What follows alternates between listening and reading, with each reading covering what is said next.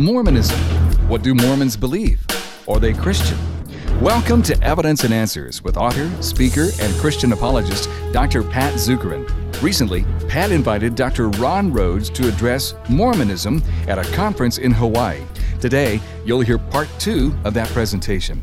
And it's crucial resources like these that we offer at evidenceandanswers.org. Pat's articles, books, interviews with leading scholars, and past programs available for download on everything from atheism to Zen Buddhism, all at evidenceandanswers.org. That's evidenceandanswers.org. Now, Pat presents Dr. Ron Rhodes on Mormonism. Mormons will often say they believe in the Trinity, but they redefine it in terms of tritheism. And these three gods are united only by a common purpose and by having similar attributes of perfection. Any way you look at it, this constitutes a denial of the biblical doctrine of the Trinity. Number 8, there are actually innumerable gods in the universe. Humans are God in embryo form, if I might put it that way. We can become heavenly fathers ruling our own planets. As man is now, God once was. As God now is, so man may become. Now, you understand what this is teaching, right? The Heavenly Father that we have on this planet has a Heavenly Father himself. And that Heavenly Father himself has a Heavenly Father who gave birth to him. And prior to that, there was a Heavenly Father. And it's like an infinite regress of Heavenly Fathers. And of course, there's a philosophical problem there, isn't there? After all, there had to be one Heavenly Father that got it all started. You just can't go back forever with an endless chain of Heavenly Fathers.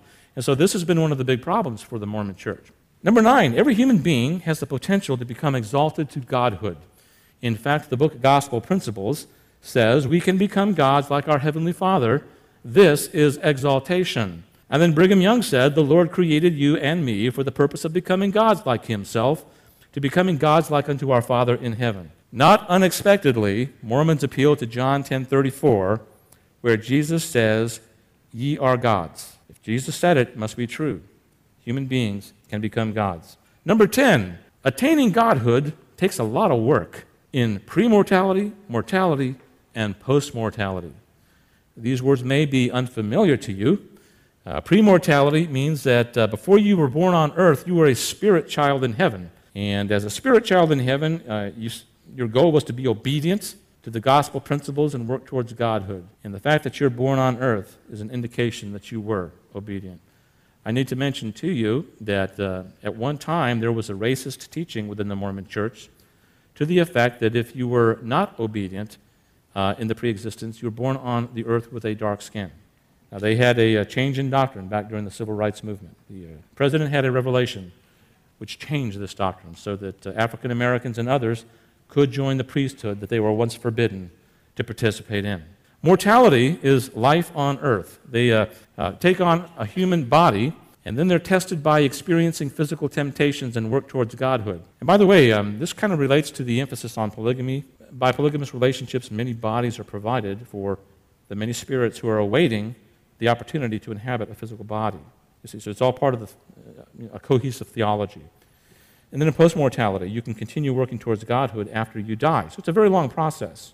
And, it's extended to such an extent that you wonder if you're ever going to arrive. But this is part and parcel of Mormonism. Number 11, Jesus was the first and greatest spirit son born to the Heavenly Father and one of his unnamed wives, a Heavenly Mother. He was begotten first. Jesus was the greatest spirit child, and Lucifer was born second, meaning that Jesus and Lucifer are spirit brothers. Typically, Mormons will call Jesus our elder brother. Bruce McConkie, a Mormon apostle, put it this way: Christ was begotten by an immortal father in the same way that mortal men are begotten by mortal fathers. Now, this is referring to the time when Jesus was born on earth. Sometimes Christians get a little confused about this part. So let me just make sure that you're with me on it. First, the Father, along with one of his unnamed wives in heaven, gave birth to spirit babies. So Jesus was first born as a spirit baby. Later, the Heavenly Father came down and had relations with Mary, his daughter, and then gave birth to Jesus physically. Are you with me? This is what Mormons teach. Number 12, all other human beings were also spirit sons and daughters of the Heavenly Father and Heavenly Mother. After Christ and Lucifer were all other human beings, including you and me. And again, this is why Mormons will often refer to our elder brother. We too can become exalted as Jesus was. So they set the example, and we can follow their lead. Number 13, Jesus' atonement attained general salvation for all of us, and that basically refers to resurrection from the dead. Jesus' atonement basically means he was able to overcome physical death. He paid the price for you to rise from the grave. He is your Savior in the sense of saving you from physical death. This is called general salvation. There's also individual salvation, however. Individual salvation is merited by obedience to the laws of the gospel. I want you to understand that Mormons thoroughly reject this idea of justification by faith. Now, you understand what I mean by this term, right? Justification by faith means that the moment you trust in Jesus, you are declared righteous with the very righteousness of Christ. You are acquitted of all your guilt. So negatively, you're acquitted of guilt, but positively, the righteousness of Christ is imputed to your account. That's what justification is. It's kind of like this. If I look through a yellow glass, all of you look yellow. If I look through a blue glass, then all of you would look blue. When the Heavenly Father looks at the Christian who's trusted in Jesus, he sees them through the white holiness of Jesus. You're acquitted of all sin, and you are perfectly holy. That's what justification is. Now, the Mormons say that that's absolutely wrong. In fact, James Talmage, in his study of the Articles of Faith, refers to justification by belief alone as a most pernicious doctrine. He laments that the dogmas of men have been promulgated to the effect that by faith alone may salvation be attained. One must of necessity engage in perpetual works. Talmage says, there is no difference in meaning between true faith and works of faith. In the Bible, the two terms mean the same thing. So this is a works salvation we're talking about. They will talk about grace. They will talk about grace, but they define that as God's enabling power that allows people to lay hold on eternal life and exaltation after they have expended their own best efforts. But God's grace alone does not save. So works are involved. One of their favorite verses is Matthew 5:48, which says, "Be ye perfect as the heavenly Father is perfect." So you must be a perfect person in your works. As you engage in acts of obedience to the laws of the gospel, you will eventually attain exaltation. Now, in keeping with that, there are three kingdoms of glory, according to Mormonism: the celestial kingdom, the terrestrial kingdom, and the telestial kingdom. I was talking to my father-in-law about this, and he asked me, he says, "Ron, is each one a little hotter than the other one?" Well, no. That's not the point. But let me just explain it to you the way they explain it. The celestial kingdom is the highest degree of glory and is inhabited by faithful Mormons. So if you're one of those Mormons who has obeyed the gospel principles and you were good in pre-mortality, mortality, and post-mortality, this is where you go, and this is where you have the opportunity to attain exaltation. The terrestrial kingdom is reserved for non-Mormons who live moral lives, as well as less than valiant Mormons. And then the telestial kingdom is reserved for those who have been carnal and sinful throughout life. And allegedly, most of the people will go into this telestial kingdom. Mormons also say that many people will have to suffer through hell for a time before getting to that last kingdom. Now let's talk a little bit about answering Mormon beliefs. Obviously, we only have a limited amount of time, so I'm going to be quick, but I do want to give you some biblical answers in order to demonstrate how different this is from traditional Christianity. First of all, Mormonism is not the true church. Mormonism is not the true church. You know, we have a precise history of the kind of stuff that took place back in the first century. And we have records of all the kinds of heresies that emerged back then, and we know what people believed back then. If it was true that Mormonism was the restored church that was lost sometime in the first century, wouldn't we expect to find certain doctrines back in the first century, like the plurality of gods, men becoming gods, the Father once having been a man? And yet we don't see this anywhere. It's nowhere. So this idea that Mormonism is the restored church is flatly false. And besides, the verses that Mormons cite, trying to point out that there was a total apostasy in the church, those verses are just not referring to a total apostasy. The verses they cite are referring to a local apostasy in the first century only. Beyond that, we know from Scripture that Jesus would be with his people to the end of the age, and that the gates of Hades would not prevail against the church. It's very clear that scripturally God would have a remnant in the church throughout all church history. Yes, there would be some local apostasies, but no total apostasy. Number two, the Book of Mormon is not the Word of God. The Book of Mormon is not the Word of God. I mentioned last night that sometimes when I'm talking to a Mormon to whom I've been speaking for a time, and they ask me to pray about the Book of Mormon, I'll sometimes ask, well, which Book of Mormon? The 1830 edition, the 1921 edition, or today's edition, which has over 4,000 changes from the 1830 edition. Now, granted, there are a number of these changes that are minor, but there are some also major ones. For example, I can think of one in 1 Nephi, which changed the phrase eternal Father to Son of the eternal Father. I mean, that's a pretty substantive change when you think about it. And if the Book of Mormon was translated by Joseph Smith looking into a hat and using a seer stone to translate one letter at a time, how could there be 4,000 changes necessary? Now you understand why I shared that earlier, right? How could there be the need for 4,000 changes if it's translated in the way that it claims to be translated? And besides, there was a voice from heaven that said, this has been translated by the power of God, and it is a correct translation. So all I'm saying is the evidence doesn't stack up. How can it possibly be the most correct book on earth? Furthermore, there's massive plagiarisms in the Book of Mormon from the King James Version, over 27,000 words. Even the italicized words from the KJV are plagiarized. Now keep in mind that King James was 1611. Book of Mormon was completed in the early centuries, by the 4th century. And so how come you have perfect King James English, including the italicized words, in the Book of Mormon? It doesn't make sense.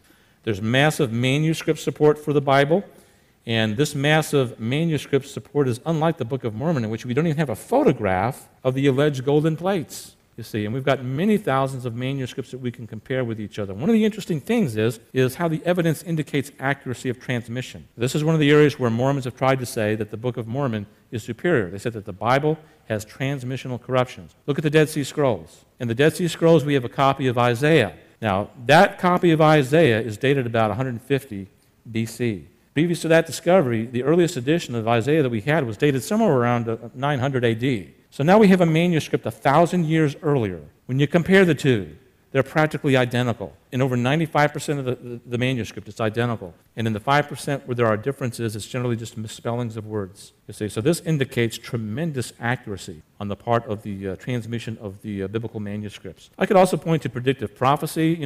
This is one of the arguments I always use against any alleged holy book. God can declare the end from the beginning. God has given multiple prophecies far in advance of their fulfillment. What other holy book can lay claim to that kind of thing? Can the Book of Mormon? No. Can the Quran? No. Can the Hindu Vedas? No. Can the Divine Principle? No.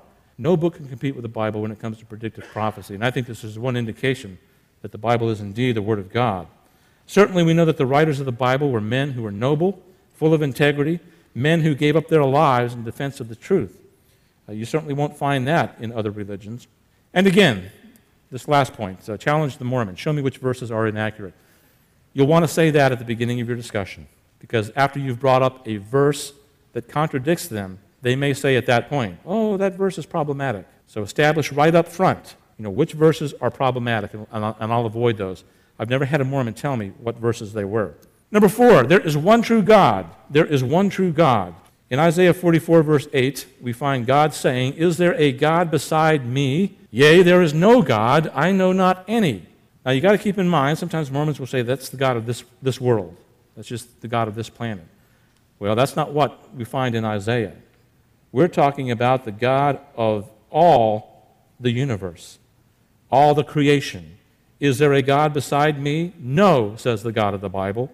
In Isaiah 45, we read, I am the Lord and there is no other. Apart from me, there is no God, period. Further, God is not an exalted man or a physical being. We read this in Hosea 11:9.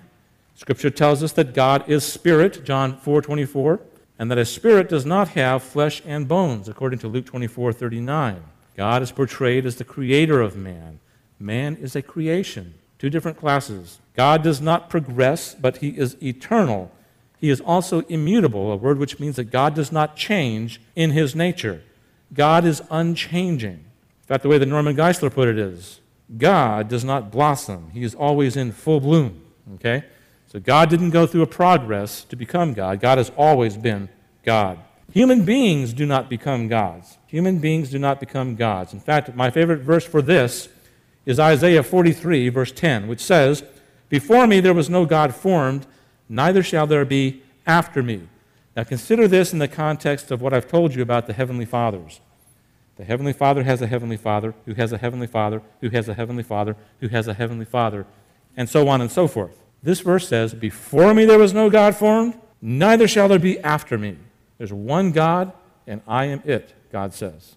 So that's a very good verse to use. John 10:34, this is the verse that has been misinterpreted by the Mormons. That's the verse where Jesus says, ye are gods. Here's what's going on there. And I know that sometimes Christians get confused over this, so let me try to explain it real clearly. The Jews are persecuting Jesus because Jesus claimed to be God. So Jesus cites one of their own books, Psalms. He meets them on their own ground. He goes to the Psalms in Psalm 82, and he's talking to them about how the ancient judges of Israel were called gods with a small g because they made life and death decisions over people. Okay? Gods with a small g. So Jesus says, back in the Old Testament, even your own judges were called gods with a small g because of the work that they did, making life and death decisions over people.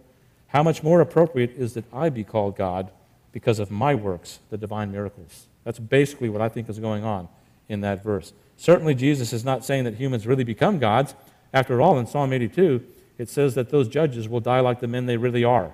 So there's no real context for establishing that Jesus supported the Mormon doctrine here. In fact, it argues against it. And then 7, Jesus' eternal deity. This is another one of those passages or topics where I could spend really the next hour talking about because the evidence is so massive. Jesus did not progress to deity, but has always been deity. For example, I think about John 1:1. In the beginning was the Word, and the Word was with God, and the Word was God. When it says the Word was God, that's an imperfect tense in the Greek, indicating continued action. At that point at which all else began to be in the universe, there was the Son in fellowship with the Father, and Jesus was already perpetually God. I mean, he's always been God. There's never been a time when Jesus was not God. He is absolute deity.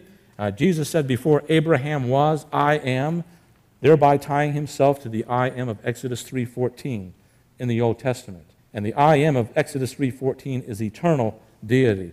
We also know that Jesus is the creator of the universe. He existed before it all.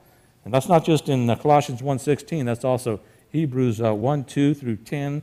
That's 1 Corinthians 8:6, Revelation 3:14, John 1:3. Many passages point to Jesus as the creator of the universe. My point being is this idea that Jesus evolved into godhood after he was born as a spirit child doesn't wash with Scripture. Jesus is absolute eternal deity. Number 8, Jesus' atonement provided not just resurrection, but a full salvation. We are forgiven and redeemed in Christ. We are justified in Christ. We are reconciled in Christ. We are saved in Christ. Can it get much better? This is so much more than just being physically resurrected. Christ provided the entire package of salvation. And not only that, but when you look at the New Testament, you will find that Jesus is at the heart of every doctrine related to salvation and every sub-doctrine. Jesus is at the very heart of everything that brings salvation to man. So this idea that Jesus just provided resurrection is flat false. And then there's only 2 possible destinies in the afterlife. It's not 3 kingdoms of glory, but it's heaven or hell. It's heaven or hell. There are 2 classes of people, the saved and the unsaved, and all people will spend eternity in one of 2 destinies, heaven or hell. The idea of 3 kingdoms of glory has no support.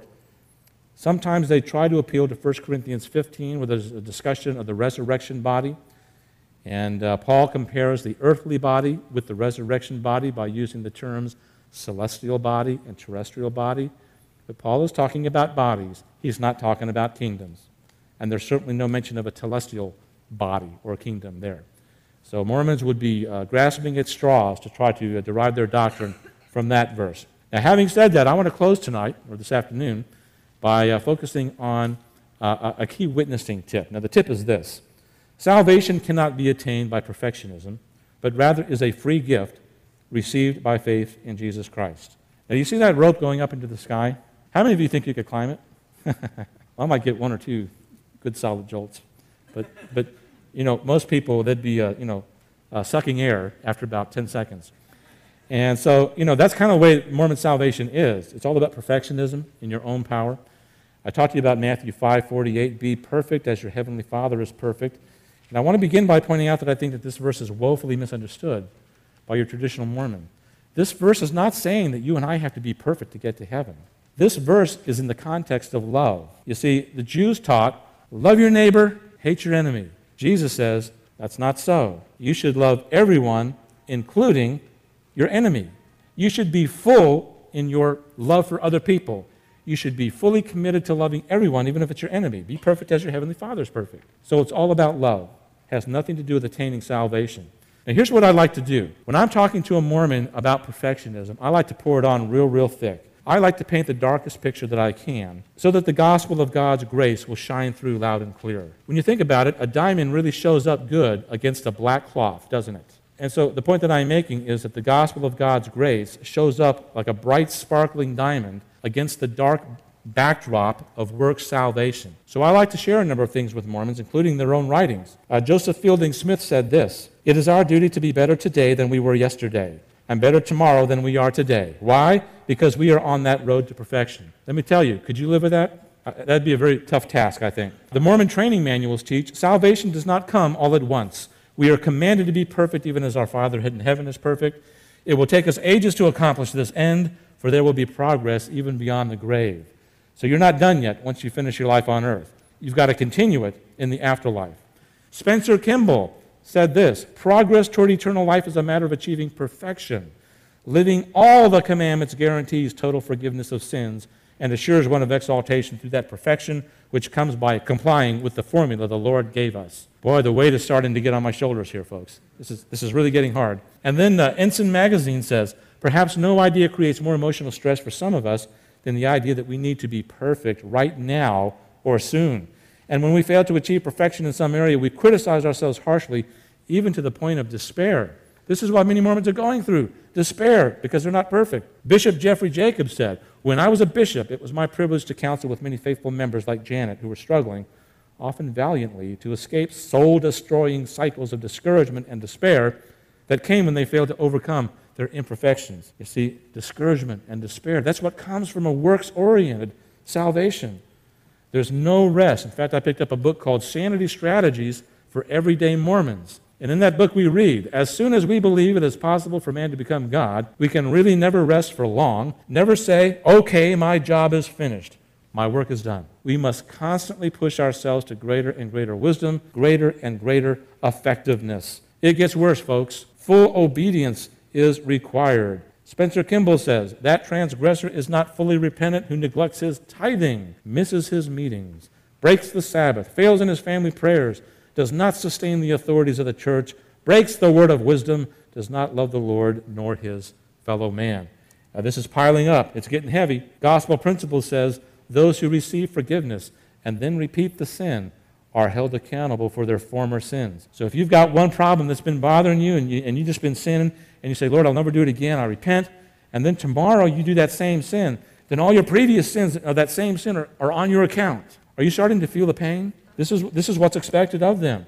And then I go to the Scriptures. I ask them, "Have you read Romans 3:12? There is no one who does good, not even one." Galatians 3:10 says, "Cursed is everyone who does not continue to do everything written in the book of the law." James 2, "For whosoever shall keep the whole law and yet offend in one point, he is guilty of all." I mean, I'm just piling it on, just piling it on. And then, the whole goal is to impale them on the spear of God's law in love. In love. They need to see that they are hopelessly lost, that nobody can succeed in accomplishing this. They need to have any sense of self-righteousness absolutely shattered by the law of God.